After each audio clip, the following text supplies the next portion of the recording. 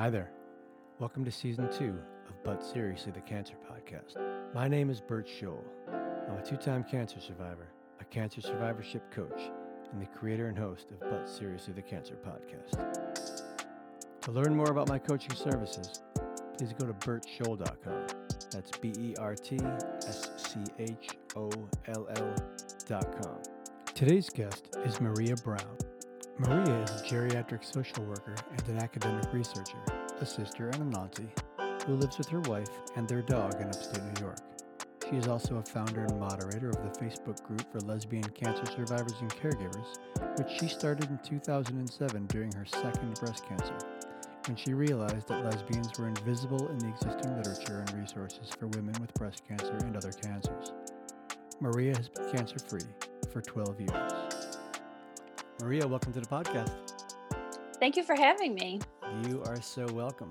Why don't you begin by letting everybody know what you were diagnosed with and how old you were? Both times or just the last time? Oh, both times. I didn't know there was a both times. You're like me. Yeah. Well, let's start with the first time. Yeah. Okay. 2002, I was diagnosed with non-invasive ductal carcinoma, or they call it DCIS. It's really stage 0 cancer. So that was treated with lumpectomies and radiation. And that was in my left breast near my armpit. And then 5 years later, on a follow-up mammogram, they saw some irregularities in the same location. And they went back in and they had to do biopsies on both breasts because there were irregularities on both sides. But they did a biopsy of the same location on my left breast, and they found a new cancer. This time it was an invasive stage 1 cancer. Because I had been treated by radiation already, they could not irradiate the same breast twice, so they had to amputate it. And I chose to have them amputate the other breast as well because of the irregularities found there already. And I didn't want to go through this anymore. So I had a bilateral mastectomy with reconstruction in January of 2008, followed by chemotherapy.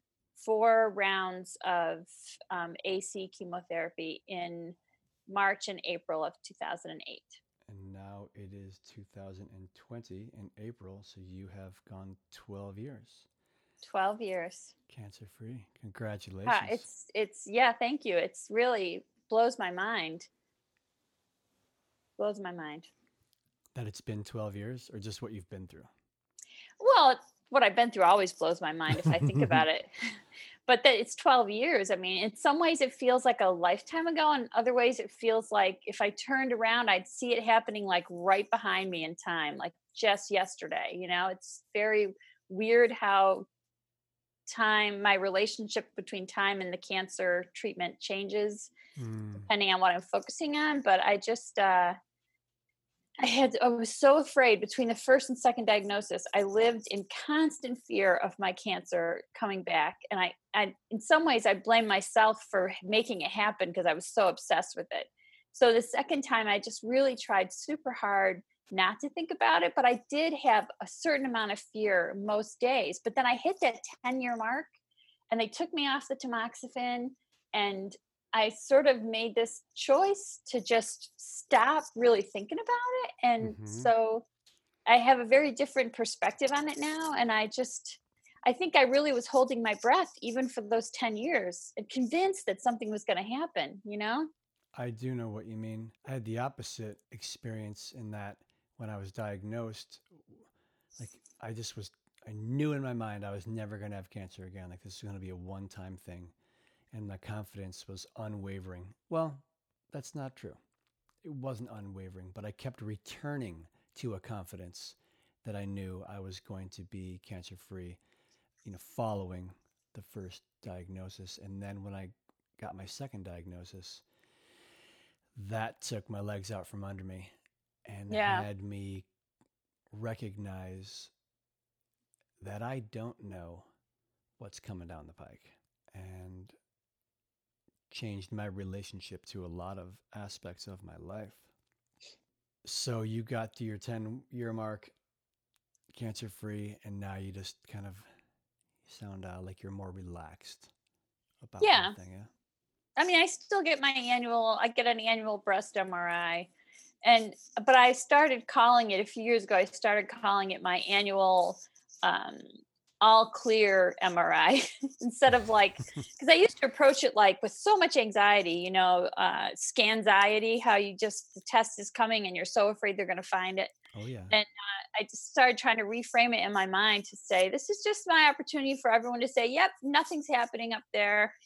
And I also understand that the majority of women who have breast cancer, when they've once they've had the bilateral mastectomy, the chances of the breast cancer actually returning in what, like 3 to 5% of actual breast tissue is left on you, it's very slim. It's really going to show up somewhere else, like your spine Mm. or a larger bone or in your brain. And so, a person cannot second guess every headache or every backache, or it's just, you just can't do that. So I just kind of focus still on the MRI as the indicator that I'm all clear, even though the chances of them finding it there are very slim. It's still my annual confirmation that nothing has changed. Yeah. And is where in the body does the MRI cover? Like what part of the body does the It MRI covers cover? your breasts. So you lay on this table on this foam structure. You lay face down, and it covers from your armpit all the way to your other armpit, basically. And it goes as deep as the chest wall. So they can see, like, usually if you have any breast tissue left, it's just cells on the chest wall because they scrape it all out when they amputate your breast. So usually there's just some left on the chest wall. So they would see it if it was growing there. So how in 2002, how was the breast cancer discovered? How did you what brought you to the doctor's office? Well, I would say that I can credit my mother-in-law with that. She is gone now. She died in 2005 of Lou Gehrig's disease. But when I moved up here the year before, and at the end of 2000, and my wife was really trying to get me to go into the gynecologist. I hate going to the gynecologist. I still hate it. And so I waited for like a year and a half. I didn't go, and so I missed my annual appointment that would have been, my routine checkup. And I was like, you couldn't get me to go. So finally, my mother-in-law said to her, to hell with that. Just make the appointment and then tell her to go. So she did. She called and made the appointment. And my gynecologist believes in early mammogram to have a baseline. So once you hit 40, you start to have denser breast tissue. So she believes in people getting a baseline at like 35, 36. Mm. So I went in for my first appointment with her, and she said, "Oh, I'm sending you down the hall to get your first mammogram." And I was like, I don't want to do that. They squish, they hurt, whatever. So she sent me down the hall, and I had the mammogram. And while I was waiting in the little dressing chamber, they came back in and they said, we need to get some more magnified images on one side. So they sent me back into the machine again. And then they have to really squeeze it tight. It was very painful. And then they sent me back to wait. And then they came back in while I was still waiting there. And there's nothing more vulnerable than sitting waiting there in a like a medical gown. Mm-hmm. And they come in and they said, "Oh, there's an irregularity on your MRI imaging. We see some microcalcification clustering that indicates you might have the beginnings of breast cancer. You need to go back and make an appointment with your gynecologist. Will connect you to a surgeon." So I had the appointment with the surgeon the following week. It happened very, very fast. It was a very fast moving situation. I think because I was only 36, 35, actually, technically. So it was a young cancer if it was a cancer. And, in younger people, cancers are more aggressive. And so the response that my healthcare team had was more aggressive. And so I was in for a lumpectomy like within a couple weeks after that. And I had a diagnosis like less than a month after the MRI. So it happened really fast. Yeah, it sounds really fast. And thank Yeah, heavens for your mother-in-law being so pushy. I know. Bless her. She really did save my life. Yeah, and certainly kept you from perhaps a far more, a later stage, more aggressive Yes. treatments. Oh, sure. Because if you're not going to get your first MRI until you're 40, but I mean, we don't know whether or not stage 0 cancers all become invasive cancers, although some of the evidence points to it's probably a pretty high probability that it will become an invasive cancer. So that's why they always want to remove it and treat it. But there's no way to know how long it would have taken for that stage 0 to become stage 1, or how it would have developed, or how aggressive it would be. The second cancer was considered to be potentially aggressive. So that one also could have been aggressive. And I wouldn't have gotten my MRI for another 4 years. So it could have been a later stage by then. And, Hmm. once you get into stage 2 and 3, your chances of getting metastatic disease are much higher. So it was really, I was fortunate. Yeah, you sure were. And I'm obviously not a medical practitioner of any type, but my thoughts go to, okay, you went in and had, stage 0 cancer in 2002, and then in 2007 it came back as stage 1. Like, it sounds like like you're very fortunate that you found it at stage 0, because it sounds like it had some staying power, I guess. Yeah. I mean, the doctors say that technically the two cancers are not related to each other. So the stage 1 was not technically a recurrence of the stage 0. They just happen to be in the exact same spot, which is weird. And but yeah, there's no way to know. Like, for one thing, they responded very quickly to a weird densification in my MRI in year 5. And I think if it was my uh, first or second mammogram in my life, they might not have reacted so quickly had I not had the cancer history, right? So that stage 1 might not even have been something they might have said, we'll watch it for 6 months and see if it changes, and by then it Mm. could have been a stage 2. So I mean, it put me on the watch list, which really caught the second cancer early, also.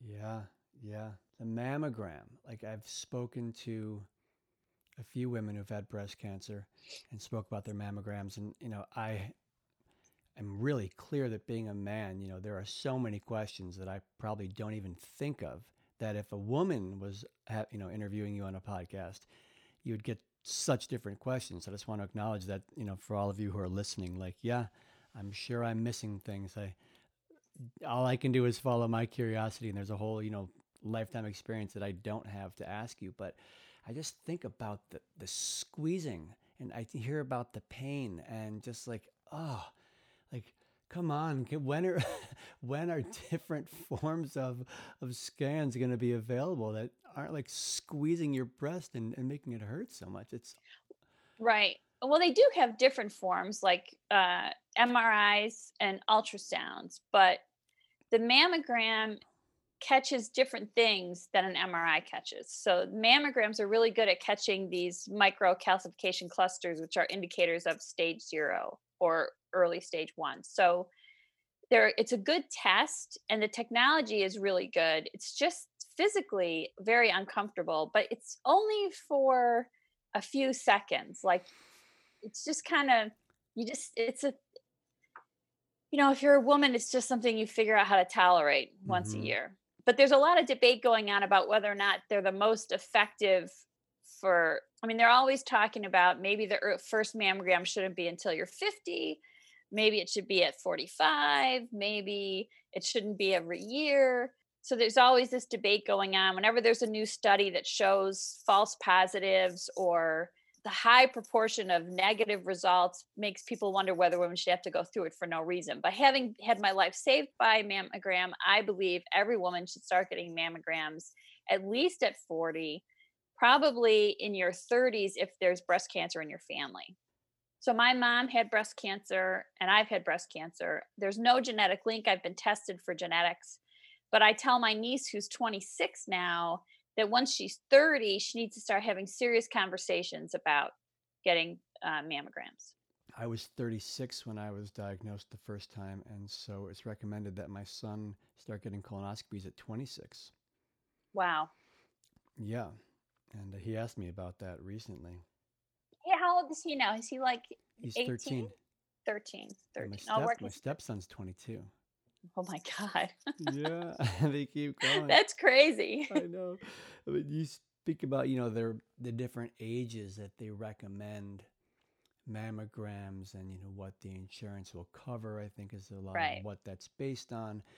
50 used to be the age to get your first colonoscopy, and they've since bumped it. Now they've bumped it back to 45. Right. And that also changes depending on your own personal health history. So, Mm-hmm. because I've had breast cancer, my risk of colon cancer is much higher. My risk of a lot of cancers is higher. So, I had my first colonoscopy the year after I had my bilateral mastectomy. So, Mm. I've had one. So I had one that was 2009, and then I had one uh, last year, 2019, and then I'm due for another one in like 5 years or something like that. It's so important that that information be out there, that people know, like, what is the age to get scanned, what is the age to get scoped. Because someone like you, so fortunate to have had the mammogram, and The mammogram. I'm thinking, like, what is the word for? People can't see the hand gesture that Bert is doing. It's a squishing between his finger and thumb. Squishing the mammogram. The mammogram. I'm gonna have to go on YouTube and see one, because I have no idea what they look like, and I've heard so much about it. It sounds terrible, but the other thing you pointed to is that it's not a damaging pain; it's Right. a temporary uncomfortable pain. Yeah. The hardest part is holding your breath while it's like 2 or 3 seconds, but it feels like a lifetime when they're squishing you and you're holding your breath. And because mine was in my armpit, they have to really squeeze me really hard, like right below the armpit. So it was like, your armpit's a very sensitive area. So, but it's just temporary for the benefit you get. Yeah, for me, when I have my colonoscopy, I don't like to be medicated, because now that I've been through two cancer surgeries and a minor back surgery, I mean, I don't know how minor a back surgery is, but either way, I don't like being medicated. Right. And so when I do my colonoscopy, I don't, they don't medicate me. I just lay there and do a lot of deep breathing. Oh my Now, God. keep in mind, I don't have a rectum or an anus, so it might not be as painful for me as it is for someone, or uncomfortable for me as it is for a person who is fully intact. I don't know, because the only colonoscopy I ever had when I was intact, I was sedated, so I have nothing to compare it to. However, their primary recommendation is that I take deep breaths whenever the pain occurs. And for you to have to Right. hold your breath Yeah. while they're squeezing your breast, it's like, Right. it's Because you're supposed to breathe through pain, right? And you can't, but it's only for a few seconds. I had my first colonoscopy. I woke up in the middle of it and oh my God, it was so painful. It was so weird. I can't imagine doing it awake. You woke up in the middle of it. I did. They very lightly sedated me. And they said to me several times, they said, if you wake up at all, just breathe and you'll go back to sleep. And so I was like, all right. And so when I did wake up, it was like I immediately started complaining about it, and they were like, "Just breathe, breathe." And I breathed deeply, and then I must have gone back to sleep. But it was very painful to feel that scope. Like I don't know. I vote sedation. No, I mean, I definitely don't recommend people follow my path. I tell Right. I tell folks, do what the doc recommends. When they get to certain points in the intestine, they will turn the scope around, and Hmm. it causes, the it puts a lot of pressure on the large intestine, as they're kind Yeah. of doing a 180-degree turnaround to rinse it Yeah. out. And, because they're going through and they're filling you up with air, and then they're, because I watch them on the camera as they do it. I watch on the monitor, excuse me. And, they're spraying water to clean out any of the bowel that wasn't cleaned out. And they're pumping air in there to expand it so they can move around. And, Right. yeah, it's certainly uncomfortable for sure, but it's fascinating to watch if you're awake. But again, I'm not recommending anybody do other than what their doctor recommends. I did see very briefly the inside of my colon when I was awake for those few moments, and it was very pink. I remember looking very Mm-hmm. pink, and I said something like, "Wow, that's clean." And the doctor said, "That's what a healthy colon looks like. Now go back to sleep." So it's always interesting when you can see what they're doing. It's like I started having endoscopies the last year or two because I was having problems with my digestive system, and the they definitely don't allow you to stay awake for an endoscopy Oh, they because you do. got that. They do? I did. I had an endoscopy, and I told them I said, just give me a little Valium, a little sedation, but don't knock me out. Wow. But I'll tell you what, I can understand why, well, I mean, they let me, I think, because they were clear I wasn't changing my mind. But I will tell you, I had an endoscopy and you burp and dry heave and gag all at the same time. And it is just outrageous. And No, no. Absolutely not. Knock me out. I don't I blame mean, you. good for you, but boy, howdy, no. It just from, again, I'd had 3 major surgeries. I'd had minor procedures, to, you know, take the, like the port out. I also had a chemo Mhm. pump in my abdomen, and I just got so tired of spending the whole day doped up Yeah. that at this point in my life, I'd rather endure a lot of temporary discomfort than be doped up. Perhaps there will come a point in my life where I will be like, you want to know what? I'm over all that. Knock me out. Right. I know I had 10 surgeries in a year and a half. Wow.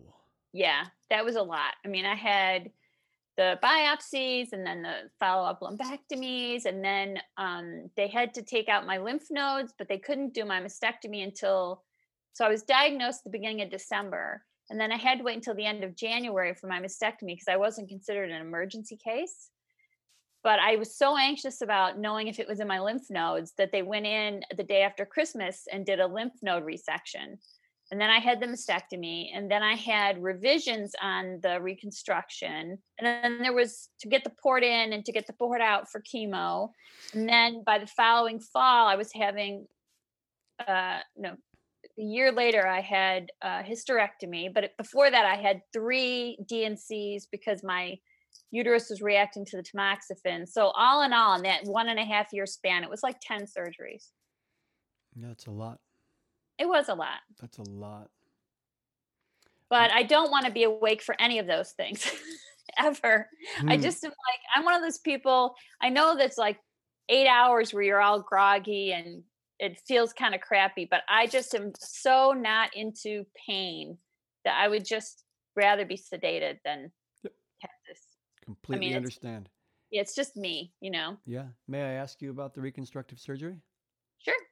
Was it an implant, or was it the one where they draw the tissue from the abdomen?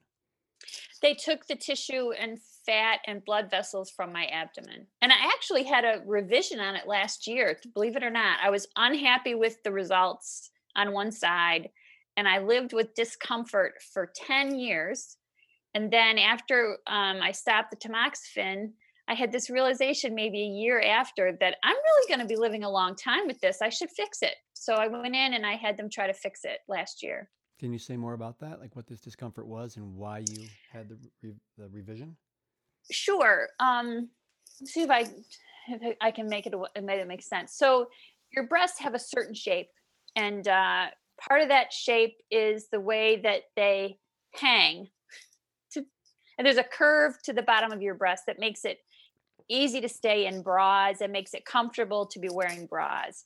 And on one side, my curve wasn't there. They tried to fix it like a year after the reconstruction. They put in stitches to try to create scar tissue to build that curve, but the Mm. stitches didn't hold, so the curve wasn't there. So wearing bras was uncomfortable.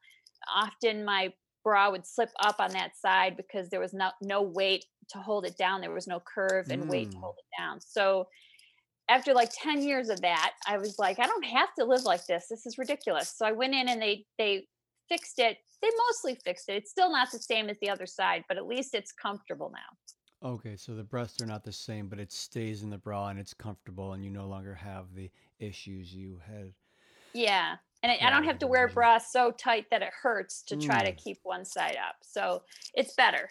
But I mean, the guy who did my breasts is the best plastic surgeon in my area for breast reconstruction, but he's the only can do so much with the material he's got. So nothing is going to be the same as it was before. I think that when I chose to get the reconstruction, I thought that it would be that I would end up being the same as I was before. So I'd feel normal, like my own self, because I couldn't imagine not having breasts at all. But Mm-hmm. in retrospect, 12 years later, if this happened to me today, I would have said, just take it off and leave it off. And I would just deal with that because there is no returning back to the way you were before. It doesn't matter if you can physically look like it with your clothes on, you still are in your body underneath those clothes and it just doesn't feel the same. I have no sensation in most of my chest and abdomen because of all the damage to nerve endings and stuff. It's completely derailed intimacy for me. It's just it may not have been worth it, but for this pursuing the illusion that I would feel like my old self again. Because you never feel like your old self again. You know that. Yeah. Yeah. Yeah, So you've I done. don't know. I don't think it matters where your cancer was. That part of your body is not the same to you after you've had cancer. Yeah. Would you adjust your collar so it doesn't rub against the microphone? Is that what's happening? Mm-hmm. That little scratchy sound. Yeah. I mean, this I is. don't hear that sound in my Oh, headphones. I wonder. Okay, no, it's got to be. Well, it's coming through. It's okay though. So that's better. Thank you. Sure. So you lost sensation in the chest and the abdomen. So from Right. where they extracted the tissue from. Uh, I'm getting they into cut. personal stuff. We don't have to. No, no, no, not at all. They removed 5 inches of my abdomen, all the tissue for 5 inches. They had to remove, relocate my belly button and reconstruct my belly button with scarring. So everything was like when I first came home from the surgeries, I couldn't stand up straight because I had to stretch my abdominal skin 5 inches, and that Hmm. took a few months before I could stand up straight. I had exercises to do and stuff like that, but back then they didn't send you to physical therapy. Now they would send you to physical therapy, so I had to manage that at Ah, home. Yeah, interesting. I had that as well when they cut into my abdomen both times. It took a while. It yeah, took months before I didn't have to get up slowly and allow the muscles and the scar tissue to, right, relax. yeah.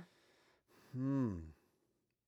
I still have. It's 12 years later, and I still, if I gain a certain amount of weight, my abdomen, if everything pushes on the scar tissue, I have a scar from one hip to the other, and the scar tissue gets uncomfortable, and so I have to stay below a certain weight, or else I'm just very uncomfortable. Oh my goodness, the things that people would never think of. I know, I You know, know, when you and don't. it's not, and they don't warn you about all of them. They don't. And even if they did, I think there's a certain mindset you're in when you're going between diagnosis to surgery that they can tell you lots of things, but you can't really let them stick in your brain because it's just too much, you know? Yes.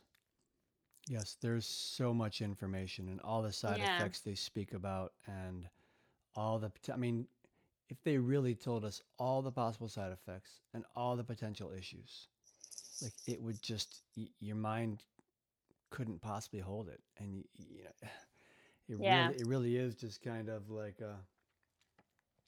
one of those kids create your own adventure books. your Right.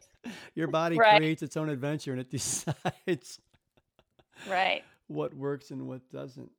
Mm. And, Yeah. and so now you still have the mammograms with the reconstructed tissue, I would imagine. No, I have MRIs because you can't squash reconstructed tissues. So Okay. women who have breast implants or women who have um, uh, flap or tram reconstruction. So some women get it from their back, and some women get it from their abdomen. It depends on if you have to do one or both sides and how much fat you've got. But none of those reconstructed breasts can be squeezed in the mammogram machine because the tissue won't rebound. It won't come back to its original shape. Oh, So you risk damaging transplanted blood vessels and stuff. So they just do MRIs for you after that, and maybe ultrasounds, but usually MRIs. that sounds nice. It's less painful for the few seconds, but I gotta tell you, every year you're going in, you're getting an IV for contrast. The Mm, contrast ugh, every time it goes into my veins, I taste it in my mouth, and my initial reaction is to want to throw it up. mm. So I have to ride that out face down in a claustrophobic space with really loud sounds going around you, and you're trying not to hurl. It's a very uncomfortable experience. It's like 40 minutes that you spend in there, and then I have about 24 hours that I feel very sluggish and yucky from the contrast until my body can metabolize it out. I have to drink a ton of water, um, and it's just an unpleasant day. It's an O- unpleasant day. Okay, that does not sound nice. No, I no, smell the. mammogram by comparison is like it's over, and it's painful, then Mm, it's over. But an MRI is just a long, sluggish kind of day. yeah, Yeah. yeah. I smell the contrast when they inject it, I taste it, I smell it, it's disgusting. and I started having a tingling tongue and lightheadedness after my annual scans. Oh, So my doc prescribed Benadryl and steroids, and finally, last December with my last scan, uh, it was I turned to such a wacky person on those steroids and Benadryl mhm. that when the next one comes up in December, I'm going to request they reduce the dose. Yeah. And my doc's a pretty tough cookie, but I am going to push and say, look, what can you reduce it to? Because I don't know if she's going to say yes or no, but I have to have it reduced because it's too much. It's like Yeah. it's like I'm vibrating from all those drugs, and the contrast, never felt good. No. And I think over time it affects me more and more. I think your body starts to have, like, it sounds to me like you're starting to have almost an allergic kind of reaction to the contrast, which is why the Benadryl and the steroids. And I think that that's inevitable. Your body, it's just a foreign substance in your body, and your body's going to build up a resistance to that substance. So I'm just waiting for those kind of things to happen to me, but I just try not to think about it too much Yeah. because it's something I feel like I need to do. And I know that the older I get, the greater the likelihood that my insurance company at some point is going to refuse to cover them because the the further I get out from having it, the risk of recurrence probably decreases statistically. But also, the older you get, the less time a test like that buys you with early diagnosis. So women in their 70s are getting refused for at breast MRIs because it's a numbers game. The insurance company's playing a numbers game with them, with their lives. But I'm only in my 50s, so I don't know how long it'll take before they start to refuse me. But it's a very expensive test to get done without insurance. Yeah, it's so hard to hear that people get denied testing. Yeah. The only thing that really is annoying is that the way that they decide what the cost benefit analysis is for you as a cancer survivor, oftentimes they'll say, only get this initial test, and we won't get a more thorough test until later. And then when the initial test is negative and your symptoms aren't gone, they'll do the more thorough test anyway. So I never understand that. Like, if why not just give me the more thorough test the first time and save us all some time and money, and me the anxiety of waiting and then waiting again for some sort of indication. Yeah, yeah, I would think that.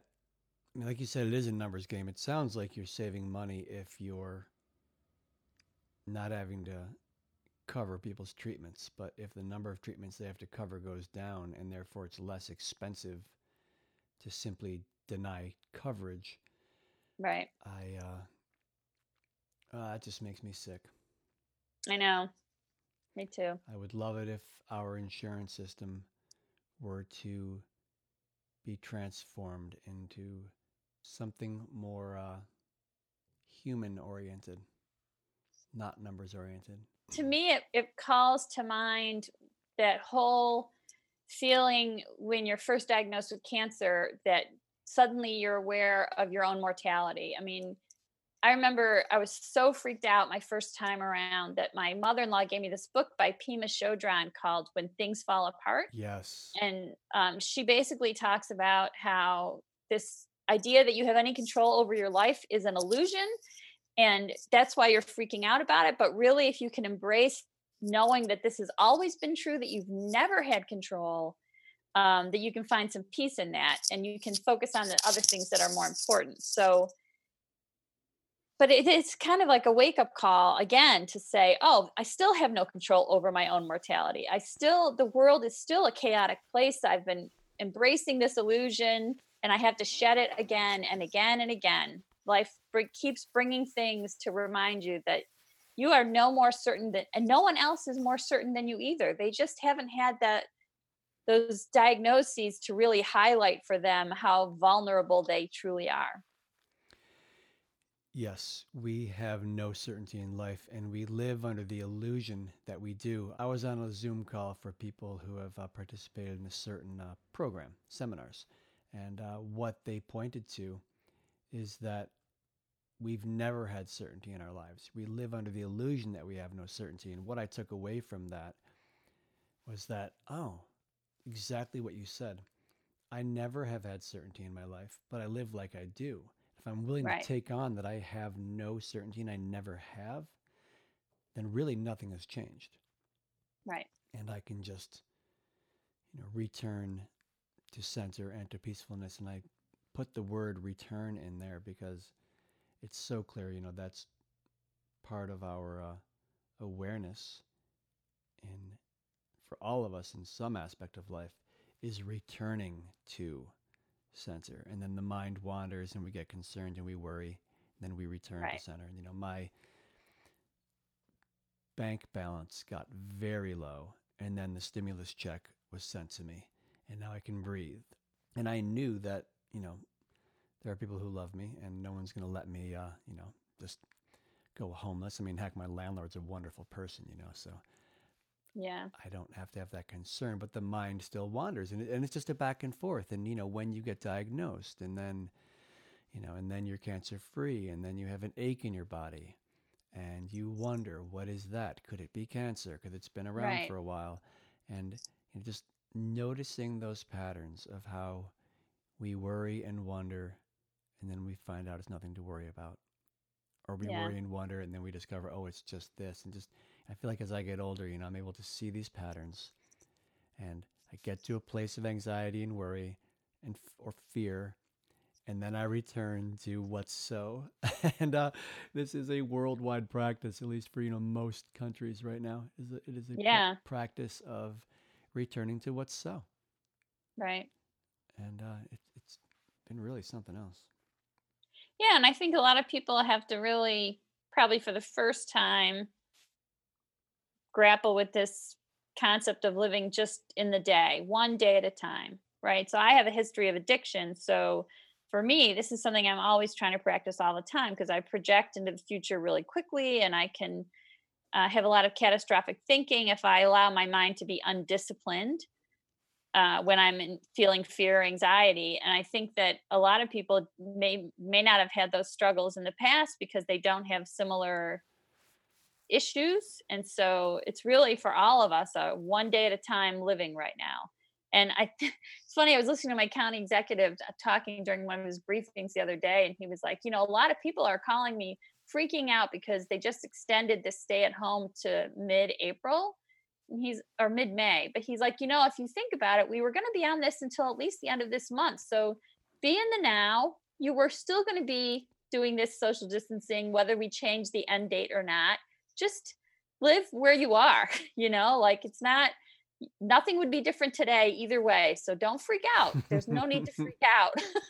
And I'm like, yes, tell us Now the politicians are telling us to live in the moment, one day at a Oh my time, goodness. like don't project into the future. It's Mm-hmm. hard.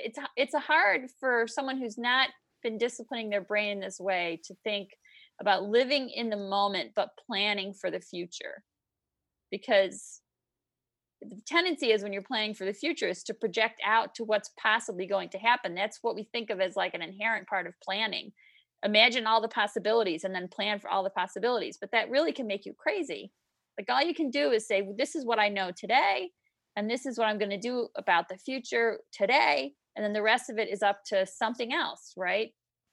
Yeah. Whatever that is, current events, the changing winds, the whatever you want to call it, but you can only control so much. So And having dealt with addiction, that is some part of the thinking that is brought to difficult circumstances is to just be in the now. yeah, here, this is where you are. So what do you need to do to be okay here where you are? I mean, there's certain things you have to do, like, you need a job, you have to plan to go on the job market, you have to write your resume, you have to look for jobs. But the addicted mind will be like already trying to plan out the interview for an interview they haven't been invited to yet because they haven't sent in their resumes. Like we go way into the future and try to predict all possible scenarios because we think that'll prepare us, but it really just makes us crazy Hmm. to try to think that way. So I think this is a perfect example. Like you can't determine when you get to go back into business. So all you can do is like manage your finances today, right? Do what you can do today. Control what you have control over and try not to obsess about all the rest of it. And I think everyone in every country that's doing this social distancing is in the same position, Yes. right? You Yes. can't, like you cannot know how much toilet paper you're going to need 6 months from now. So it's crazy to go out and buy enough toilet paper, but yet people did it, right? But we think that way all the time. Like I have to plan my Instacart shopping a week in advance because that's how long it takes for me to come up in the queue for them to bring me my groceries. So I have to know what my general grocery needs are, but I can't predict everything. So I just have to be okay with possibly running out of something in the future. I Yeah. mean, we're so used to this world where we can have whatever we want whenever we want it that we just have to kind of adjust our thinking. I mean, when I was going through treatment, I read this book by this woman who was a chaplain and a breast cancer survivor. And she said that one of her biggest lessons during treatment was she had to hold her plans very loosely in her hands. Like she might think today I'm going to go to work and I'm going to put in my usual hours, but at any moment that could be ripped away from her and she might feel too exhausted and have to go home. And so I tried that thinking when I was going through treatment, and I sort of still hold on to it, this idea that like I can make plans, but life might have a different idea of what's going to happen to me today, and I just have to be ready to switch directions and be flexible and not waste a lot of my energy on trying to control all that and trying to, because it's just not, the world is not controllable like that. And when this first started, I really thought that having had cancer would have, I thought it had prepped me for living in uncertainty. And it did not prep me. it, I had a really tough couple of weeks. The first 2 weeks that I was not working and I was home, I was walking 2 to 5 miles a day just to, keep the anxiety down. Right. It was difficult. I still walk about 2 miles a day for that. You need to get some fresh air. It's one of the things I learned when I was going through radiation in my first cancer. I had to take a daily walk. I had to practice looking up at the sky, noticing the birds, thinking about the unlimited possibilities positively, the unlimited possibilities, Yeah. And then also planning for the future. Like I remember when I was going through chemo, I had a treatment coach that my oncologist hooked me up with, and she would call me every Sunday, and we would talk about how things were going and how was I feeling. And one of the things that she reminded me of every week is like, how's your long-term plan coming? Like I was planning a trip to Maine for like 6 months after the end of chemo for my birthday. because I thought birthdays suddenly become this big thing to be celebrated, that you get to have one, Yeah. right? After you've been spending your time thinking about the things you're trying to do to avoid never having another birthday. So I was planning this trip, and every week she'd be like, "How are the plans going? And what are you looking forward to?" And then she would kind of bring me back to like, "What are you looking forward to in the next month? Like, what are you looking forward to in the next week? And then what are you going to do tomorrow that'll be good?" So I could think about, there's things that I can do that can be positive even while I'm in the middle of this chemo experience, which is just uh, I- unimaginable until you go through it. You I, know. I do. I do. And I love that you had that kind of support planning for your future. When I went through my first diagnosis, I knew that there was somehow I was going to be a contribution to the world through this experience. And I started writing my blog, as you know, Right. and you kept a blog. And, I had people like following me from every continent at one point, other than Antarctica. I don't believe anybody, perhaps, but Google Analytics didn't include Antarctica in the Yeah, those results. penguins don't really have internet. Or they would have followed you, I'm sure. I'm sure they would have. And, that gave me a sense of purpose in the difference I was making. And then during my second diagnosis, I would get chemo every 2 weeks. And there was a point where my band was playing about once a month up in my hometown. And, we would play a show from 9 p.m. to midnight on a Friday night. And we would there'd be four of us just playing with everything we had, just blowing the roof off the place. The crowd was having a blast. And, it meant so much to me, and it gave me Yeah. something to look forward to. And that kept me feeling good and feeling positive and having passion, flow through me. Now, do I know if it made a difference in my results? I have no idea. But what I Right. can tell you is my experience of the circumstances were far more, it was far more enjoyable. I found them easier to navigate when I had something to look forward to that I was excited about, you know? Right. And it's so important. So you said you took daily walks during radiation. Like, what did that provide you? Being able to see, looking at the sky and hearing the birds and. Well, I remember my brother who said once to my mom struggled with depression, and he said to her once, when you look up, it lifts your mood. He had read it somewhere. Mm-hmm. So I would practice walking and looking up and noticing. It was fall, so I would notice the changes in the leaves, the color of the leaves. I'd walk around this business park where my office was, and I would just kind of listen to uplifting music on my headphones and look up at the sky and take time to notice if the birds were singing. And sometimes I would make myself whistle, because whistling always makes you feel a little bit better. It's hard Yeah. to be depressed and whistle. So I was doing this acting as if thing that we talk about in 12-step recovery a lot too. Like, act as if you're feeling better, act as if you are a successful person, act as if you uh, have an uplifting mood. So I was doing that kind of stuff, and it worked. I mean, it helped me kind of stay above the pessimism and the fear and be a little more optimistic about what I was going through. I also did these visualizations during radiation where I would visualize it was white healing light coming into me.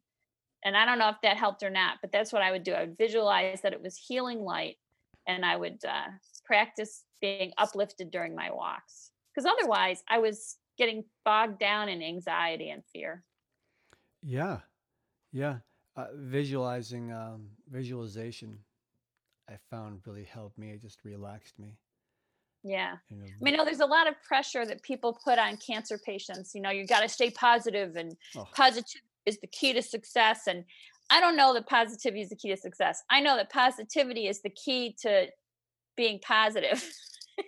and and you can have, I mean, I run a support group for lesbian cancer patients and their caregivers on Facebook. And I mention quite often, you'll have someone on there writing about how they're having a very bad day and they're trying to hide it because they don't want anyone to think that they aren't doing their best to stay positive, because you're supposed to stay positive. It's supposed to help your recovery or whatever. And I will say to them, I remember going into my clinical social worker at my oncologist practice because I was struggling with depression during chemo. And she said to me, you can have a positive attitude and still have a crappy day. Like, you can have negative emotions while you're being a positive person. Positive people are not without pain or grief or sadness or whatever. So you can do both those things. Like, letting yourself have those feelings doesn't mean you're abandoning your attempt to be a more positive, optimistic person. Good for you. She's so fortunate to have you supporting her and all of them, because I couldn't agree with you more. Our feelings arise. Right. Like, we don't, we can sometimes, generate a certain feeling, but there are feelings that arise that we don't have any say over, You got to and just go have them. allow them. And Yeah. one of my values, is it a value? I'll put it a different way. Um, it's very important to me to have full, free emotional expression in my life. And when I am sad, I am going to be sad. And when I'm mad, I'm going to be mad. And I'm not going to let it take me over. And when it does take me over and I start going down, into the depths of my imagination and it gets dark and scary, I return myself back to what's so, but the Hmm. emotion can still be there. And I feel it's so important to express emotion, whether you're laughing or you're crying, uh, wherever you are. It living a positive life does, and thinking positively does not mean not expressing your emotion. Right. To me, it means returning to a place of gratitude for what I have. And I can't return to a place of gratitude when I'm pretending that I'm happy and when I'm faking being happy. Now, I don't want to suggest that you're the acting as if doesn't work, because that's valuable as well. But what I'm saying is, when my life is being lived fully expressed, I'm letting myself experience whatever I'm experiencing and knowing that I'm going to return to Right. you know, to gratitude. And when I can't return to gratitude if I'm pretending and if I'm faking it. It will then have me. It will have the reins. And when I Right. just allow the emotions to be, sometimes I just sit down and cry, and then I can return to gratitude. But if I try to fake it, if I try to not fake it, if I try to skip over the emotional expression, it grabs a hold of me. Like on I don't know if you know, but for those of you listening, Maria is a friend of my mom. I don't know if do you still both go to the same church? That's how you met, right?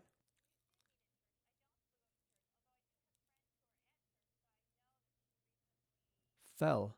She, on Friday, late Thursday night, Friday morning, like 1 a.m., she fell. She broke her femur. And so she's in the hospital on Friday morning. An ambulance took her there. I couldn't be with her. My stepfather couldn't be with her. That's Uh, hard. it's That's hard. really hard. And then the next day on Saturday, she had the titanium rod and a couple pins surgically inserted, I guess.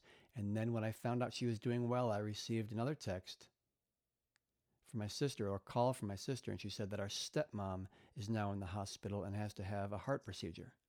Oh my And she's goodness. been in my life since I was 7 years old, or maybe 8, I don't recall. But both of my moms are in the hospital. There's COVID-19 all over the place. And Maria, I just burst into tears. Right. And I went on social media and said, both of my moms are in the hospital right now. Like, I just want to wrap my family in bubble wrap. This is too much. And I wasn't going to write it because I realized I was writing it to get, the attention and support of my community. And then I thought to myself, buddy, we're going through COVID-19. All of us are pretty much at 50% emotionally full to begin with. You know what I mean? We're already at Right. 50%. And now both of your moms are in the hospital. They're both dealing with, at my mom's age at 83, that's a life-threatening situation when you break a bone after have that kind of surgery, plus possible exposure to the virus. My Right. stepmom with a heart issue and having to have a procedure, if not surgery, and possible exposure to the virus. Like I wasn't just full, I was overflowing. Hmm. And I really got like, I'm going to ask for support. I'm going to acknowledge that I'm struggling. And I'm not going to try to distinguish what's so from what's happening. Right now, I'm just going to let this emotion pour out. And I did a lot of crying. Right. And What else can you do in that sort of scenario but yeah, have your feelings? I ordered some crappy food and I watched some TV and I allowed it. And the next day, I felt better. But, I really got in that moment. Like sometimes you just let it be and let it Right. express.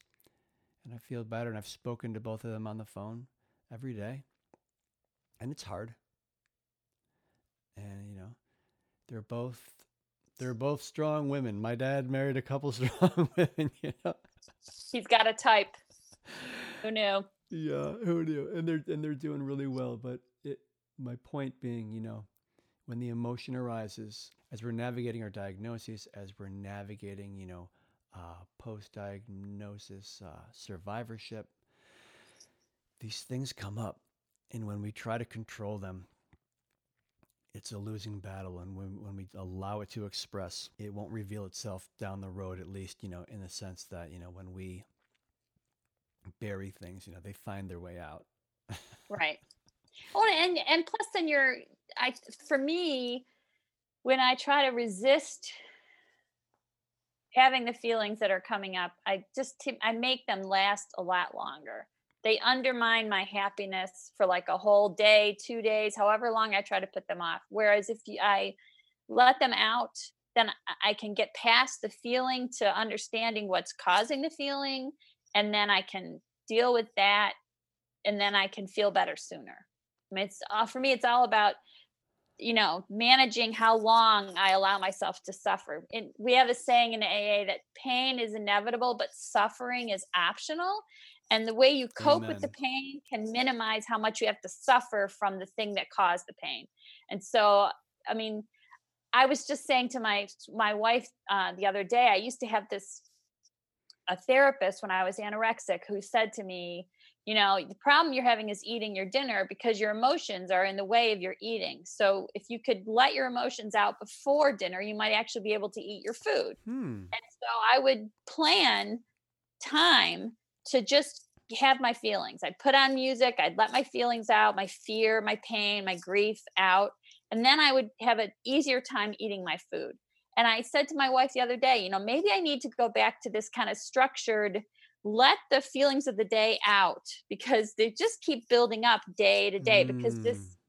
this crisis, this COVID-19 crisis, just keeps evolving. And I keep having, because I'm a human, emotional reactions to its evolution, right? So I don't watch the news very often. I don't read social media for more than a few minutes at a time. And I try to make room for my feelings so that I can feel more mentally relaxed at the end of the day, or else I have sleep disturbances. And then the next day, I'm just worse than I was the day before. I love that practice. That's wonderful. It sounds so simple, and yet it's not really easy to do. Yeah. But but it's important, I think. If you don't let your feelings happen and try to manage them by stuffing them down, you're right. They come out in other ways. They interfere for longer, and they overall make me just more miserable than I have to be.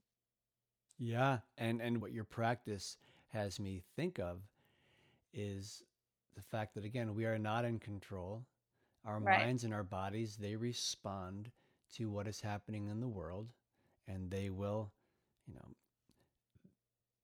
precede our awareness at times and take us down certain paths. And that the practice you speak of is acknowledging, I'm not in control, but I can prepare for, what life's patterns have shown me. And I can, you know, you're creating your life around how your mind and body are operating, and not trying to be like the one in charge, but like really getting like it's kind of like a partnership. Right. I love it. Yeah. I love that. Would you care to let everyone know about your support group for? It was a support group for lesbian cancer survivors. Yeah. Yeah, it's a Facebook group. It's called Lesbian Cancer Survivors and Caregivers is what it's called. Wonderful. Yeah. And did you So create that group? I did. I created the group because in 2007, when I was diagnosed the second time, I went looking for books about lesbian cancer experiences, and there were like none. So there are some really Oh, great memoirs written by heterosexual women who have breast cancer, and those were really helpful to me. But when you're a sexual minority or any kind of minority really, and you're reading the experiences of people from the majority group, you sort of have to edit everything. So like, yeah. this one book I read, which was what it's not about the hair, I think it was called, but it was written by the chaplain who had had breast cancer, and she was married to a man, and so I would just kind of have to in my mind edit. When she said my husband, I would just in my mind say my wife. But it gets tiring to have to always do that in life, Mm. and survivors support groups for women with breast cancer are predominantly run and serve heterosexuals, and they focus on very heteronormative things. Like, so the American Cancer Society has this great group for most women called Looking Good Feeling Better, but it focuses on how to make yourself look better, like makeup and wigs. And that's not my way that I function in my real life. So I wouldn't in cancer go, now I'm going to be wearing makeup every day and I'm going to Hmm. also put on fake hair. I was more like I have no eyebrows. That's what my face looks like kind of a Hmm. person.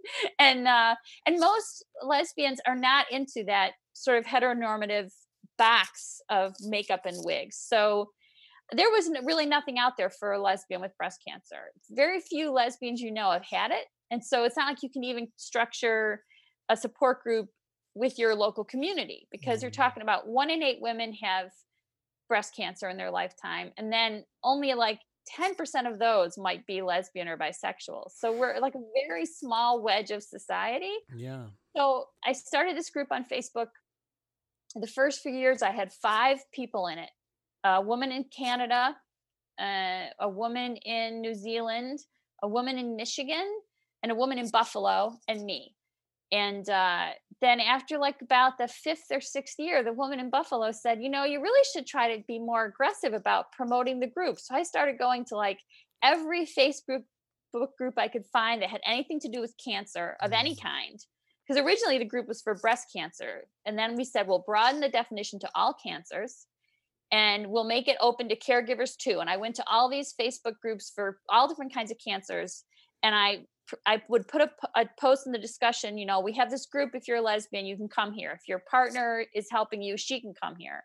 And so that's how I started growing the group. I have like 175 women in it now. Um, Mm. so it really has grown a lot.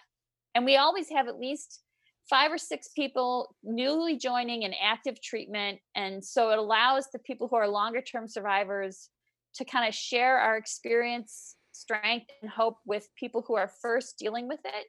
And we have some women who join who are years out from their cancer, but suddenly have a crisis that sort of throws them back into that fear. And so we have tips we share with them for how we manage those things.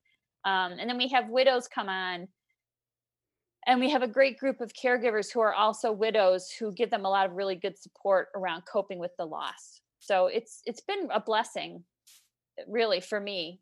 And I struggle sometimes because it's this daily reminder of the horrors of cancer that I sometimes wish I could just forget. But I have 2 other people who are administrators. And so we all kind of take time off when we need, and the other two Nice. pick up the slack. And so we don't have to worry about that. So it's a good group. I really love doing it. It sounds great, and it's wonderful that you have a few administrators and you give yourself space to step away.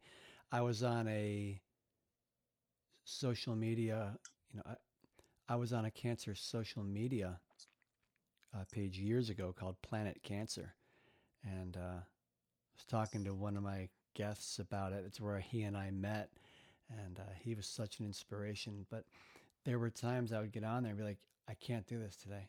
I Right. can't hear one more story this heartbreaking diagnosis, you know, and the Yeah, circumstances built up. It can be so much, and the fact that you can step out while while you're taking care of yourself, because other people are in there doing the same thing.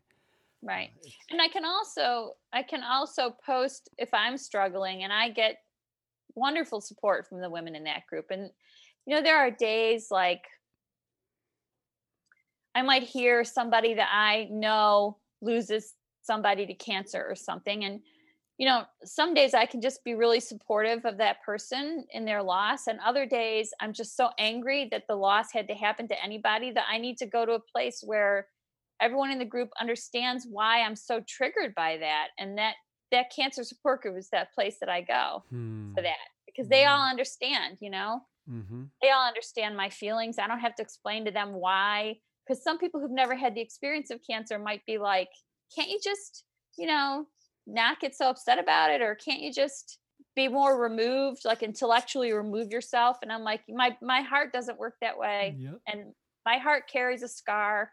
And sometimes reality irritates the scar on my heart. And I need some place to go. So Yeah, there are those of us who feel deeply with all that we do, yeah. and there are some Well, that and don't. And yeah. we all have our role and our place. Right. And I also think that if you have never had cancer yourself or had someone close to you go through treatment, you just don't really understand that experience the same way. And you also don't understand how traumatizing that experience can be and that it never really is over. Cancer is never really over because you always have these reminders of the possibility of recurrence, either your annual scans or you may have other health issues that arise, and you can't go to a single doctor's appointment without you telling them about your cancer history. So it's really kind of up in your face in all kinds of ways.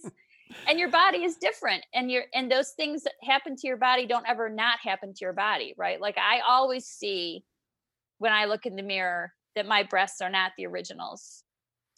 Yeah.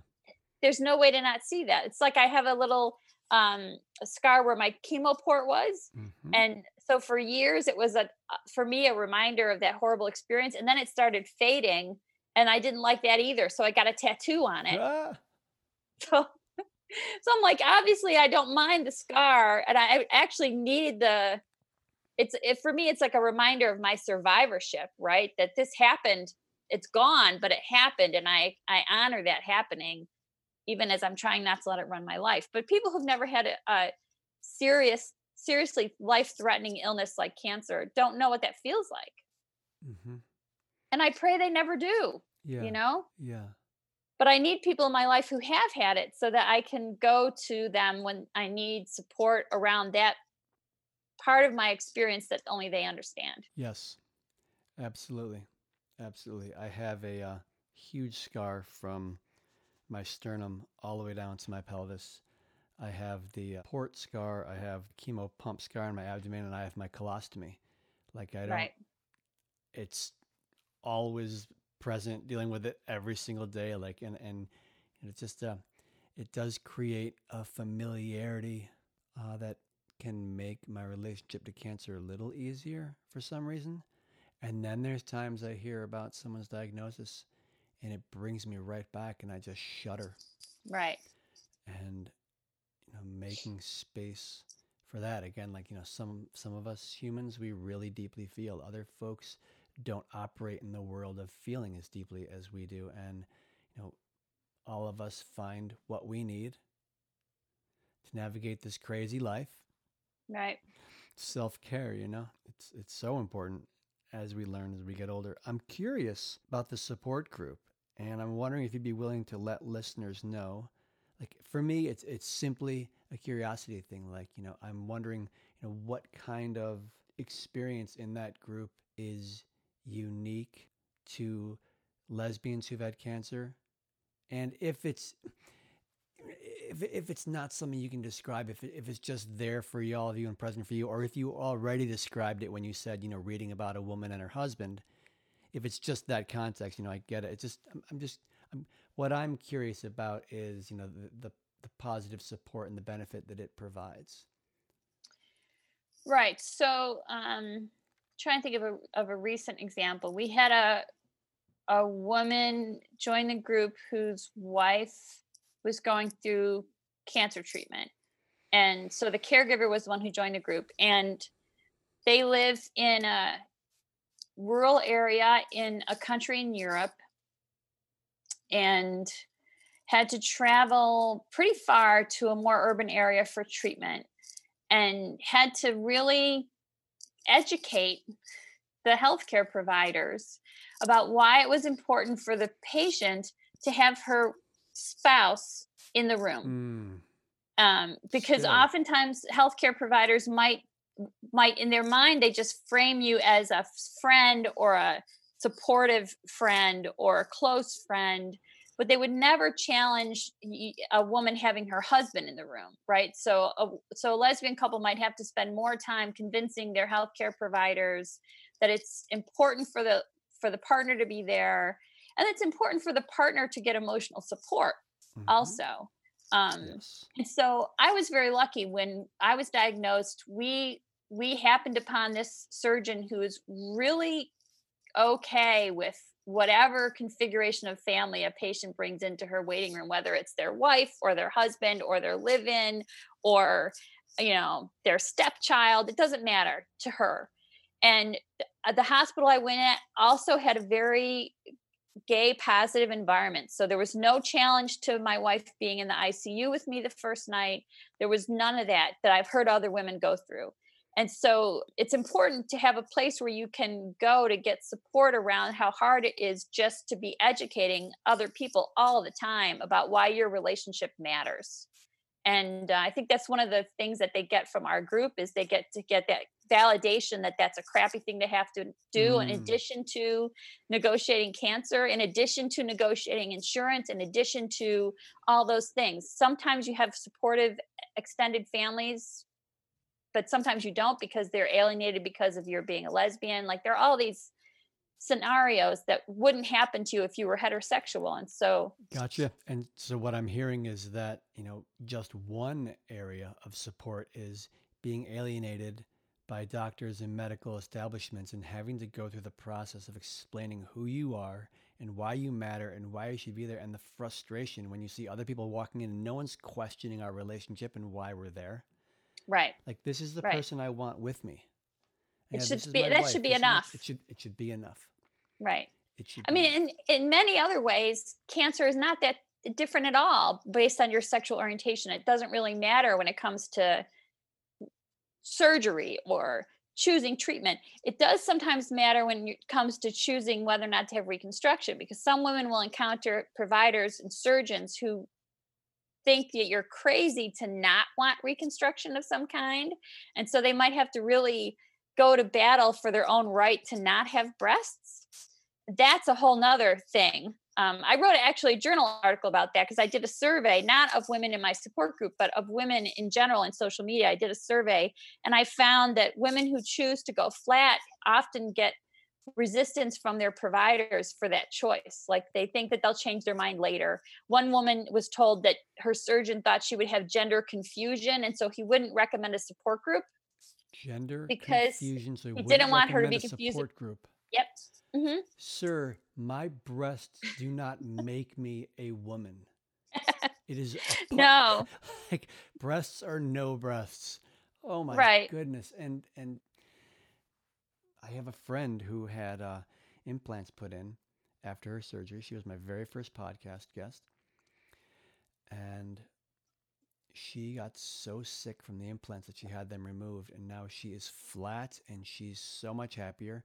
And there are aspects that she talks about of navigating life, not having breasts at all, being completely Right. flat. And it works for her. It completely works for her. And a lot of women make that choice. Heterosexual, lesbian, bisexual, a lot of women make that choice and it works for them.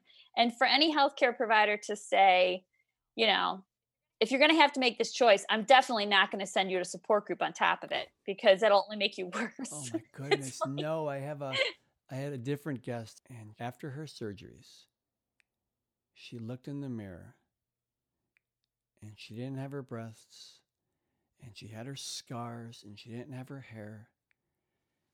And she just was like, am I even a woman? And then she had this surge of awareness, and she's like, you're damn right I'm a woman. None of this makes me a woman. Zero. I Right. am a woman, period. And anybody who can't get that, that's on them. Right. I remember having a conversation with my sister after I had my hysterectomy. So it didn't come up so much around my breasts. But I do have a funny story about that. I'll tell you in a minute. But it came up for me emotionally around having a hysterectomy. I said to my sister, all the parts that made me a woman are gone. It was a low moment. And I said, all the Yeah. parts that made me a woman are gone. I don't really know what I am. And she said to me, it was so perfect. She said, when you talk to transgender women, do you think they're less of a woman than you? And I'm like, no. She said, no. And they don't have a uterus either. And she goes, and then you have friends who are trans men who have a uterus, but you don't think that makes them less of a man. It's who you are in your mind. It's not what your body says you are. It's what your mind says you are. And in your mind, you are a woman. That's all that matters. And I was like, that is correct. And unexpected coming from her, because she's not gay or lesbian or trans or Mhm. anything like that, but she has plenty of people around her who are, and she has the appropriate thinking. And it was a good reminder. I'll tell you the other story I have is a funny Good for story. her. Good for her. She's great. She's also really good if you're worrying about your potential mortality. She's great at reminding me that you could also get hit by a bus. Anyone could get hit by a bus. So when I was really struggling in chemo, I would call her up and I would say, tell me the story again about how you could die in an accident, because it made me feel better to know that she also could die any minute. So I was like, okay, that's good. So I had this story. Before I was diagnosed, I applied to go to this educational seminar in Santa Monica on dementia and aging. And I went. It was the month after I finished chemo. So when I went, I had a friend travel with me because I couldn't move my own luggage. I couldn't lift anything or pull anything, and I couldn't Mm. even walk straight, as I said before.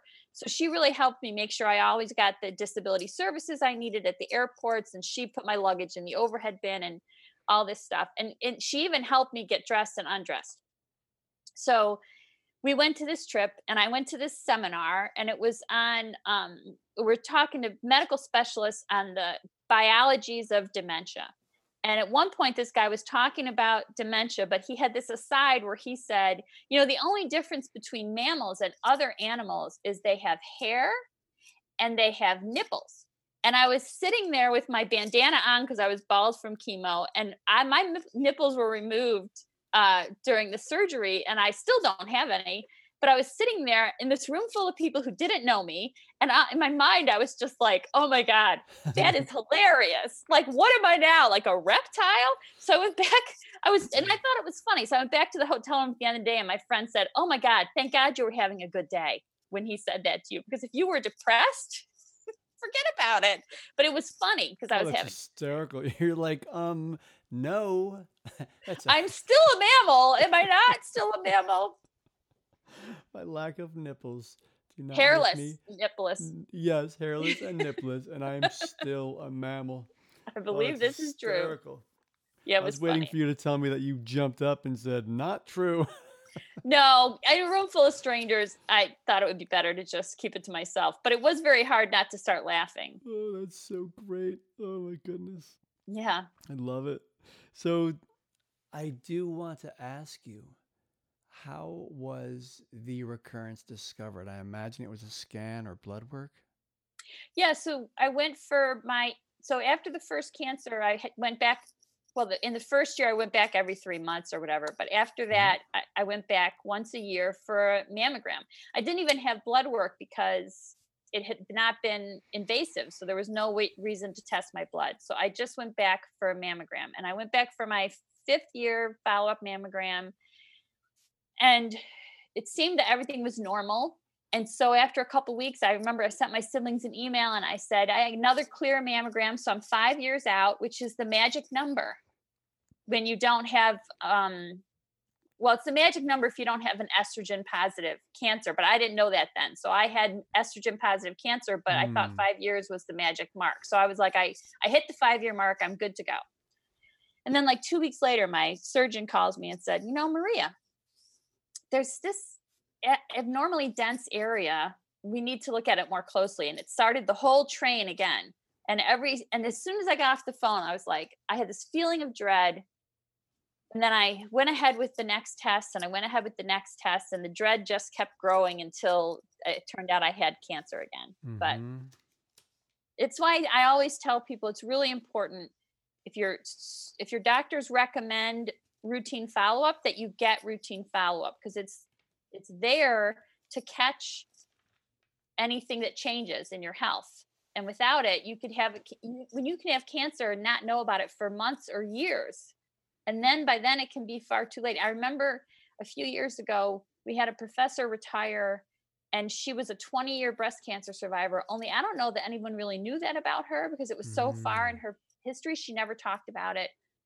She moved to her retirement home, and one day she just collapsed and died in her living room. And she turns out her cancer had come back, and she was completely riddled with breast cancer and had not been apparently seeing anyone about it or getting routine follow-ups or anything. Like, I don't know how that could have happened if she was getting routine medical care. Mm. So I'm a believer. If my doctors recommend a certain trajectory of follow-up, that I follow that trajectory of follow-up. Absolutely. Me too. And you said 5 years is not a landmark if it's estrogen positive? Right. So Right. Okay.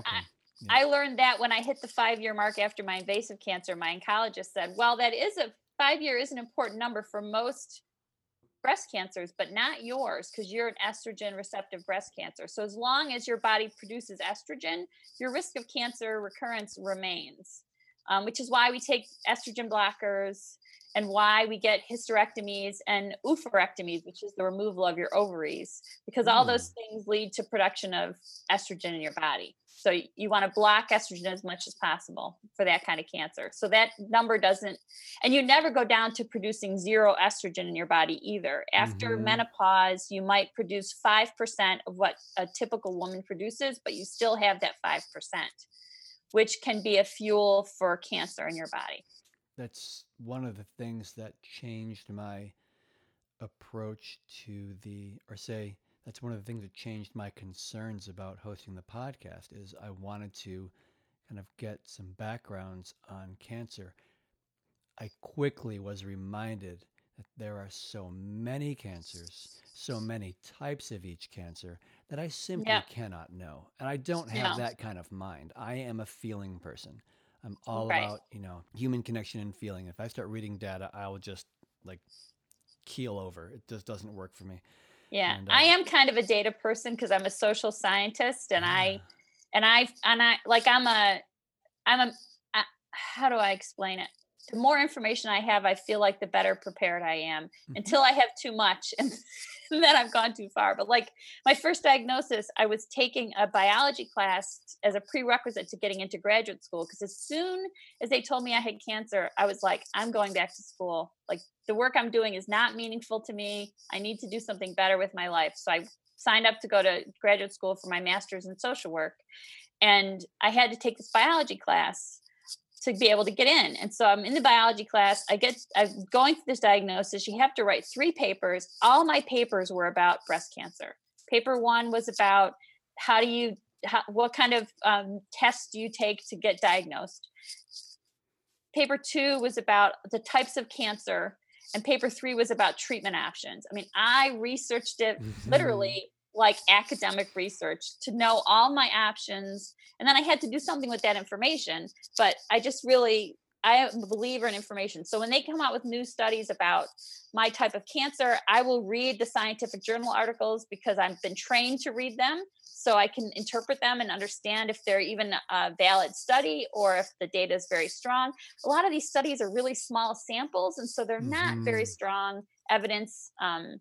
But I read them just to keep myself educated. When they say there may be a blood test out in 10 years that can detect previously undetectable recurrence of breast cancer, I want to know all about that test, so that I can go to my doctor and say, when are you going to have this test?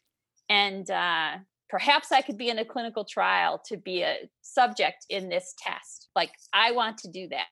And not everyone's like that. Some people have cancer and they're just like, give me the bare minimum and let me not think about it so much, because their brain just doesn't function well like that, or it just makes them so unhappy to think about it that they don't want to go there. But I'm an information gatherer. We're all different as patients. I know women who couldn't tell me the type of cancer, the stage of it. They couldn't tell me the name of their chemo drug. They don't even want to really retain that information after it's been given to them. And that's what they need for their peace of mind. They want to put all their trust in their provider, Hmm. and that's okay. That's what they need to do. I want to trust my provider, but first I want them to prove to me that they know everything they need to know about my care, you know? But after Yes. that, I'll trust them. But everyone's different. Yeah, my trust came from getting second and third diagnoses and just Right. feeling the people out, you know? Uh, Yeah. for myself, the first time I was diagnosed, I did some research, but then, I was married at the time. And my wife did phenomenal research. What I would find in 3 hours, she found that in the first 10 minutes. And, she's phenomenal that way. So, and we're still friends. And we haven't been together in, God, 10 years. And she still will do research for me when I have a concern. But I did do it the first time. The second time, I was just like, I was at Memorial Sloan Kettering, and I'm like, I was so blown away by who my oncologist was and how anytime I had a question, they had the answers, the explanations. I got really clear really fast. Like, I can just allow my lack of research skills to be okay and just be with this. I didn't pay any mind to it. However, when my mom fell and she had to have surgery, my siblings and I, we had a concern about uh, post-operative cognitive disorder. She's Yeah. 83, and you've had anesthesia. I've had anesthesia a few times. Right. It takes something to recover from it. Well, and the older you are, the longer it takes to recover, and the more likely you're at risk of having delirium, and Yes. the physical inactivity in older adults can affect their cognitive functioning. I mean, I remember a friend of mine who's 86, 87 now, and she had a knee replacement done like 7 or 8 years ago, and she's sharp as a tack. But her Hmm. mom had dementia many, many years ago. And so she was after her surgery, her memory was unclear, her reaction times, her cognitive functioning was very impaired by first the anesthesia and then the inactivity. And she was very concerned about herself. Like she was like, am I turning a corner and I don't even know it? Hmm. And that kind of complicated everything in her recovery. And it took her a couple months out from her knee replacement to start to feel like her normal self cognitively again, and it was very stressful for her. And the older we get, the easier it is to get kind of sidetracked by your body and your mind connection. you know it's Yes, a real thing. it is. Our father had his hip replaced, and when he came out of the surgery, he was so out of it. He'd already had, what appeared to be a slight dementia. Clearly, that's not the technical term, but in our world, it was obvious that his mind was, deteriorating, his cognitive ability. And when he came out of the surgery, he wasn't making sense. He didn't understand a lot of things, and he never came home. Right. He went to rehab, and then he went to a nursing home and lived in the dementia unit because he could not live, with my stepmom. That just, no matter who was there and what kind of setup we had, it just was not going to work. He was Right. completely out of it, and it was heartbreaking, so heartbreaking. We lost him in an instant, and so for my mom to go in, we just had that worry and that concern. And my sister's neighbor had recommended, I believe it's called propofol fentanyl, or just referred to as propofol. Hmm. And me not being research guy, I was all over the computer just reading about, general anesthesia and the elderly and propofol, and everything that came up on propofol said, yes, this is what is recommended. This is causing fewer cases of pneumonia. The cognitive bounce back is more rapid. Hmm. Um, and we Well, the short of it is my stepfather had a conversation with the surgeon and then the anesthesiologist, and the anesthesiologist said, yes, I'm using propofol. And it was just so reassuring because you have no control and you don't know how it's going to turn out. But, Right. we wanted to know. And I was kind of fascinated by, for myself, my ability or an interest in research is not that strong. But when it was my mom, boy, I was like all over the internet, just scouring it for information. And you're right, there'd be one bit of research that said, 20 people were tested. I was just like, 20 people? What? Right. Like, I'm not reading this one. But, I get that there was something to it and it provided, a step forward in some direction. But it was really, interesting to suddenly have that research instinct popped live when it was my mom. Right. And I spoke to her after the surgery, and I spoke to her yesterday, and she's sounding great. And Good. I've spoken to her before after surgery, and as I did, she sounded pretty out of it. But then again, you know, different times, different forms of anesthesia.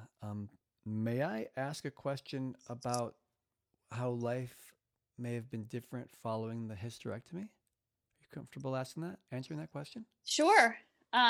So the in the year between being put on tamoxifen and having the hysterectomy, I was 42 when I got put on tamoxifen. So I went from having routine periods to not having any periods at all, because tamoxifen it blocks estrogen from affecting your organs, and estrogen is what causes you to have your monthly cycle. Okay. But it also acts like estrogen at the same time. It's like an estrogen replacement in some ways. And one of the things that it does is it can grow polyps inside your uterus. Polyps are, just as they are in your colon, they're precancerous abnormalities.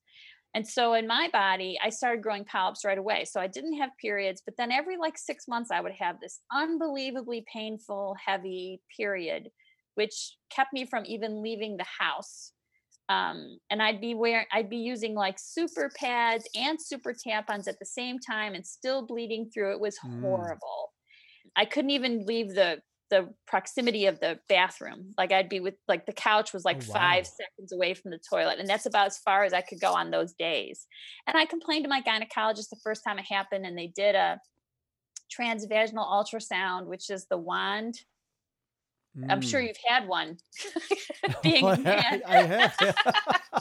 But they have this wand that they I put did in. have a wand in my behind when I got diagnosed the first time, and It's similar, but it's but in your vagina. very different. I have no idea what you're talking about.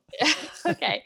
And so they do the ultrasound from the inside of your vagina out, and they can get a much better view of what's happening with your ovaries and your uterus that way. But they can't Mm. see inside your uterus. So she would see that I had, it looked like my uterus wasn't smooth on the around like it should, like it was maybe lumpy. And so she was like, you might have polyps. So I'm going to send you to this guy who does DNC scrapes of the inside of the uterus. And so he was a gynecologic oncologist, and he went in 3 different times in a year and a half and did DNCs. And the third time, we had agreed after the second time, if this happens again, we're going to do a full hysterectomy. And then it happened again. So Mm. he said, okay, now we're going to do the hysterectomy. And now one of those people, Bert, I've never had kids. I never wanted to have kids.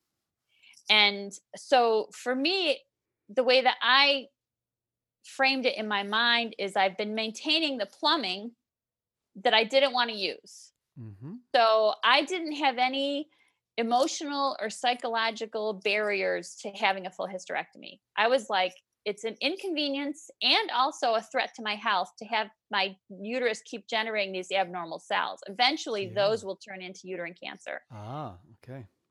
So I was just, and going on into early menopause through tamoxifen can also increase your risk of cervical cancer. And so I was like, I'm ready to just remove all the risks. And so we did it. We went in and did what they call a vaginal hysterectomy, where they pull all of the equipment out down through your vagina, and then they remove your cervix and sew you up at the top.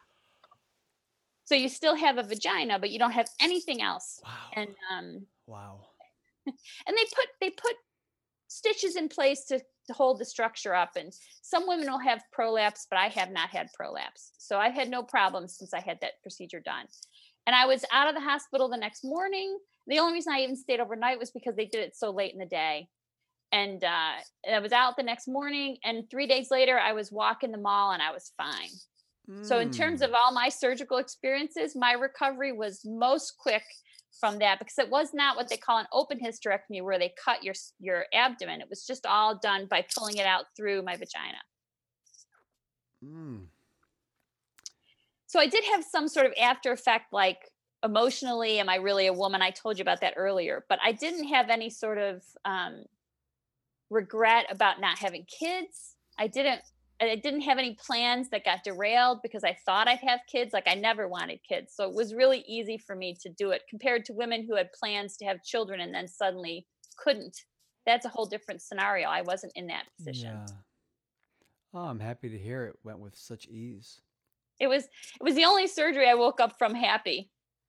Well, that's not true, because when I woke up from my lymph node resection, they told me that my nodes were negative. I was ecstatic. I almost jumped off the gurney, and they had to restrain me because I was too out of it to be jumping off the gurney in the hallway while it's moving. But I was like, I gotta go tell Mary. Oh, But the hysterectomy, I woke up and I was just like, well, that's done. Now I can just move on with my life and not worry about what's going on inside, because it's very disruptive to have your monthly cycles affected in such a way, and the inconvenience and pain of it was just very disruptive. So your monthly cycle affected those 6 months periods where there'd be the pain and not being yeah. able to step away from the bathroom. And then what really struck me is you speak of how your uterus was changing and how abnormal cells are being created. And it just hit me like, okay, like I don't have that. Like as I reflect in my own experience, and I can imagine if like, since I had rectal cancer, um, I had a metastasis to my liver, but still, primarily what I think about is the rectal cancer because that's where it all began, and I have the colostomy. And if I had doctors telling me that my large intestine was changing shape, and there were abnormal cells being created, and they were concerned Right. about, Your treatment for the one is causing your risk for the other one. yeah, Yeah, that's not good. I can hear the relief that you just had it removed. Like, okay, that is gone. Yeah. That concern is gone. Yeah. It was fantastic. It was a fantastic experience to have it done. I just was really happy. Which isn't, my sister had to have a hysterectomy. She had to have an open hysterectomy because she had a massive growth on her uterus that was benign, but still it was very disruptive in terms of recovery time and in terms of she never wanted to have any more kids, but she was very emotionally attached to the idea of she could have kids if she wanted to, that she had some sort of control over that choice. And then suddenly the vagaries of a woman's reproductive system took away the control over her choice. She had a hard time with it, but I did not, Yeah. because it's never a choice I wanted. So Yeah, well, that makes sense that she would have that concern. Like I have yeah. a child, and I have a son and a stepson. And after the radiation treatments for the rectal cancer, like they told me that it's highly unlikely that I was going to be able to have children again. And asked me if I wanted to, uh, you know, collect sperm for the sperm bank. And I talked to my wife. I'm like, no, I mean, she's like, I'm not having any more kids, so I'm not sure what you're gonna do with it. Right. And I was good. But I was, it's I imagine it's really got to be difficult to have that choice no longer exist for you. Yeah. And I've certainly read enough stories. I haven't known anyone personally who was diagnosed with breast cancer while pregnant, or who was trying to get pregnant and had breast cancer, but I've read plenty of stories where that has happened to women, and it can ruin your dreams of having babies. Mm. And not having been one who dreamed of having babies, I don't really identify 100% with that experience, but watching my close friends and family struggle with infertility, I know how devastating it can be if you can't have the babies you want. And so it's just an added layer of loss, and I just am glad I didn't have that added layer. Yeah. And on that note, encourage people, encourage awareness, and the more people can be in tune with their bodies, and you know, get the tests that are available to us as they are made available. Hmm. Be it a colonoscopy or a mammogram or whatever they are. This Yep. is the kind of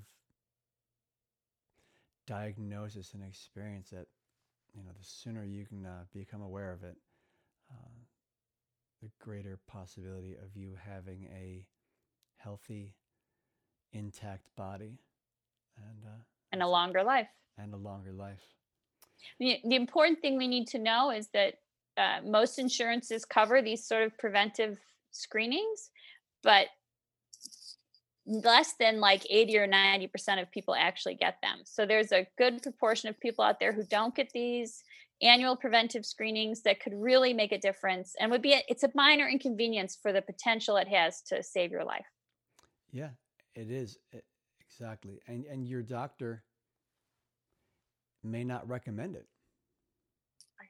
Right, you might have to ask for it, uh, because they might not think it's important enough to recommend. Yeah, I've only ever had one doctor that had her mind on everything I was dealing with. Most situations, my post cancer treatment, the care that I needed to recover from the treatment. Uh, I was having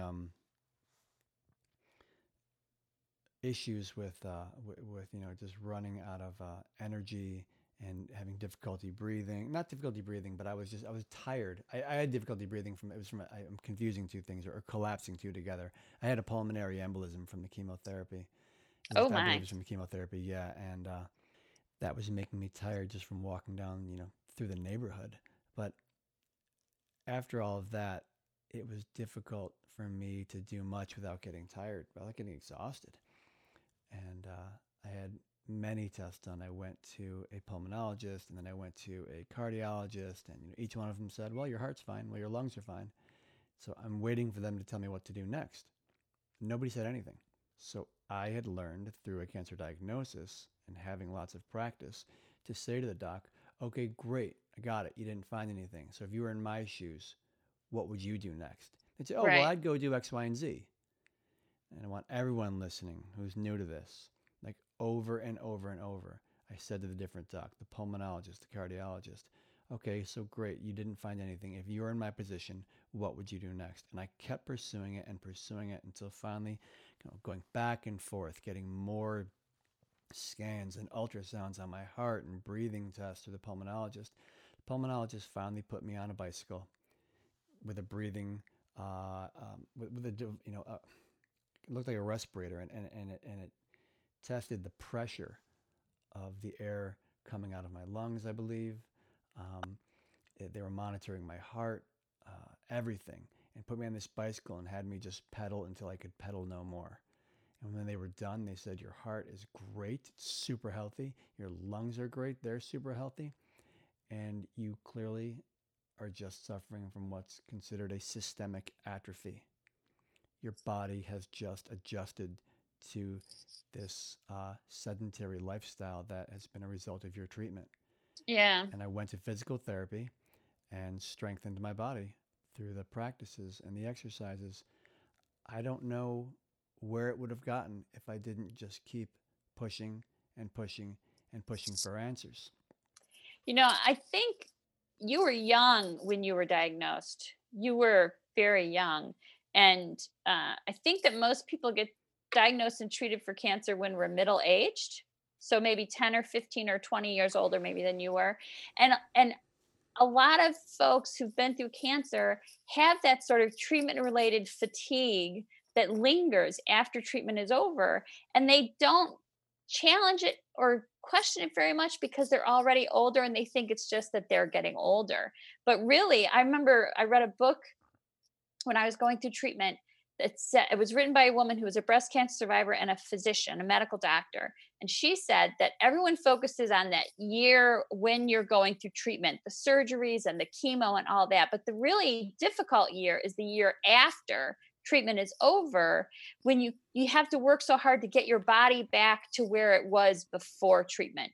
Not so much that it's going to look the same, but that you're going to have that same kind of energy and ability as you did before. And most people, when they're middle aged, they gain weight during treatment because they're sedentary, and they just think, oh, now I'm just going to be heavier because I'm middle aged. And they say that one of the side effects of tamoxifen and other estrogen blockers is bone pain in your joints and weight gain and fatigue. But my oncologist said to me very early on, he said, women don't get heavier because they're on tamoxifen. They get heavier because they're on the couch. So Mm. you need to get off the couch. And even during chemo, I had to walk further and further every day to kind of get my body moving, because fatigue is crushing. And when you're done feeling sick, you don't want to feel sick. You want to feel better. And so you have to really work to get your body back to any sort of level of physical capability you had before. And some people don't ever get back there because they give up trying. It's a long battle. It can be Yeah, a long Maria. battle. Yeah, I was so sick. I was so sick from the chemotherapy that I didn't exercise for 6 months. I Yeah. didn't get off the couch because stuff just laid me out, and it took a lot to recover. And I went to physical therapy and I got better, and I walked the dog and got exercise, and then a handful of years ago, um, I walked up the stairs of a beautiful local state park called Buttermilk Falls State Park, and I I know what Buttermilk Falls. Those stairs that go up the side of the waterfall, yeah, they're really steep. they're really steep, and I had to stop like 4 and 5 times to catch my breath, and I just persisted. And by the end of one summer, I was able to walk, because I walked the stairs almost every day. And by the end of one summer, I was able to walk to the top without stopping. And eventually I could walk to the top, just, I mean, with energy. And, Right.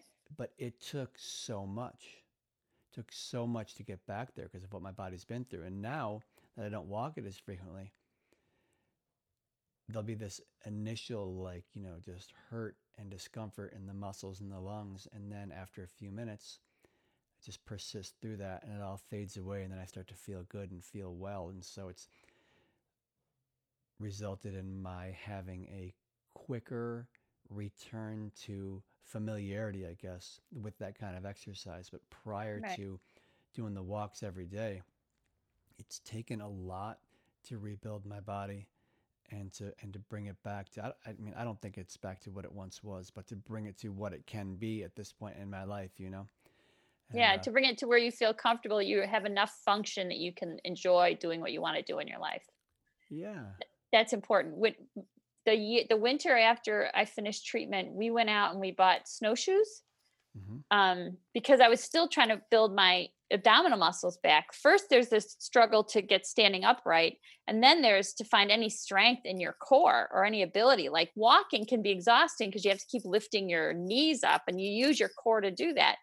So we went and we got these snowshoes and we started snowshoeing. And I couldn't even snowshoe like for 15 minutes when it first started because it's a lot of work to snowshoe. Mm. But it was a really good plan for getting back my abdominal strength because you really have to work your core to do it. And so we would go down to this place called Mohonk Mountain in the Catskills. Love it. Have you been there? I used to live at the bottom of the mountain in Gardner, New York, when I did a semester Uh, at New Paltz. the Incredible. manicured trails behind the castle are just really great for snowshoeing in the winter because it's all uphill, downhill. You really work hard, and there's plenty of distance to go. You don't run out of a trail for a long time. And we'd go down there and hike during the summer. We'd go down there and snowshoe during the winter.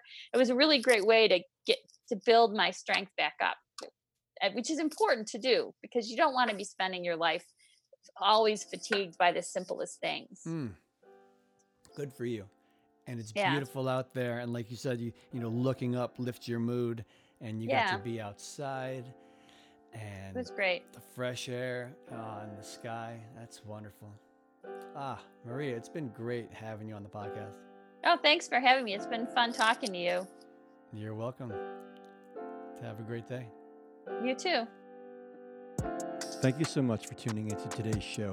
Please subscribe and let your friends and family know they can find But Seriously the Cancer Podcast anywhere podcasts are made available. To learn more about my cancer survivorship coaching, please go to bertschol.com.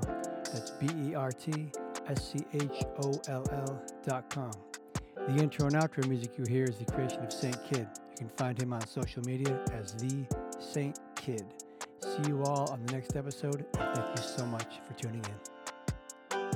We are currently seeking funding through a foundation or advertising. In the meantime, this podcast is funded through a combination of community support and my own personal contributions. If you would like to contribute to the podcast so we can continue to bring episodes to you and people around the world, please visit our Patreon page at patreon.com/But Seriously the Cancer Podcast. And thank you so much for all you do.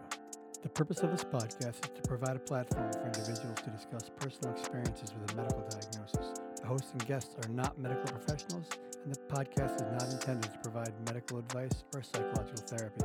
Whenever there is a concern about mental or physical health, please consult a qualified medical professional.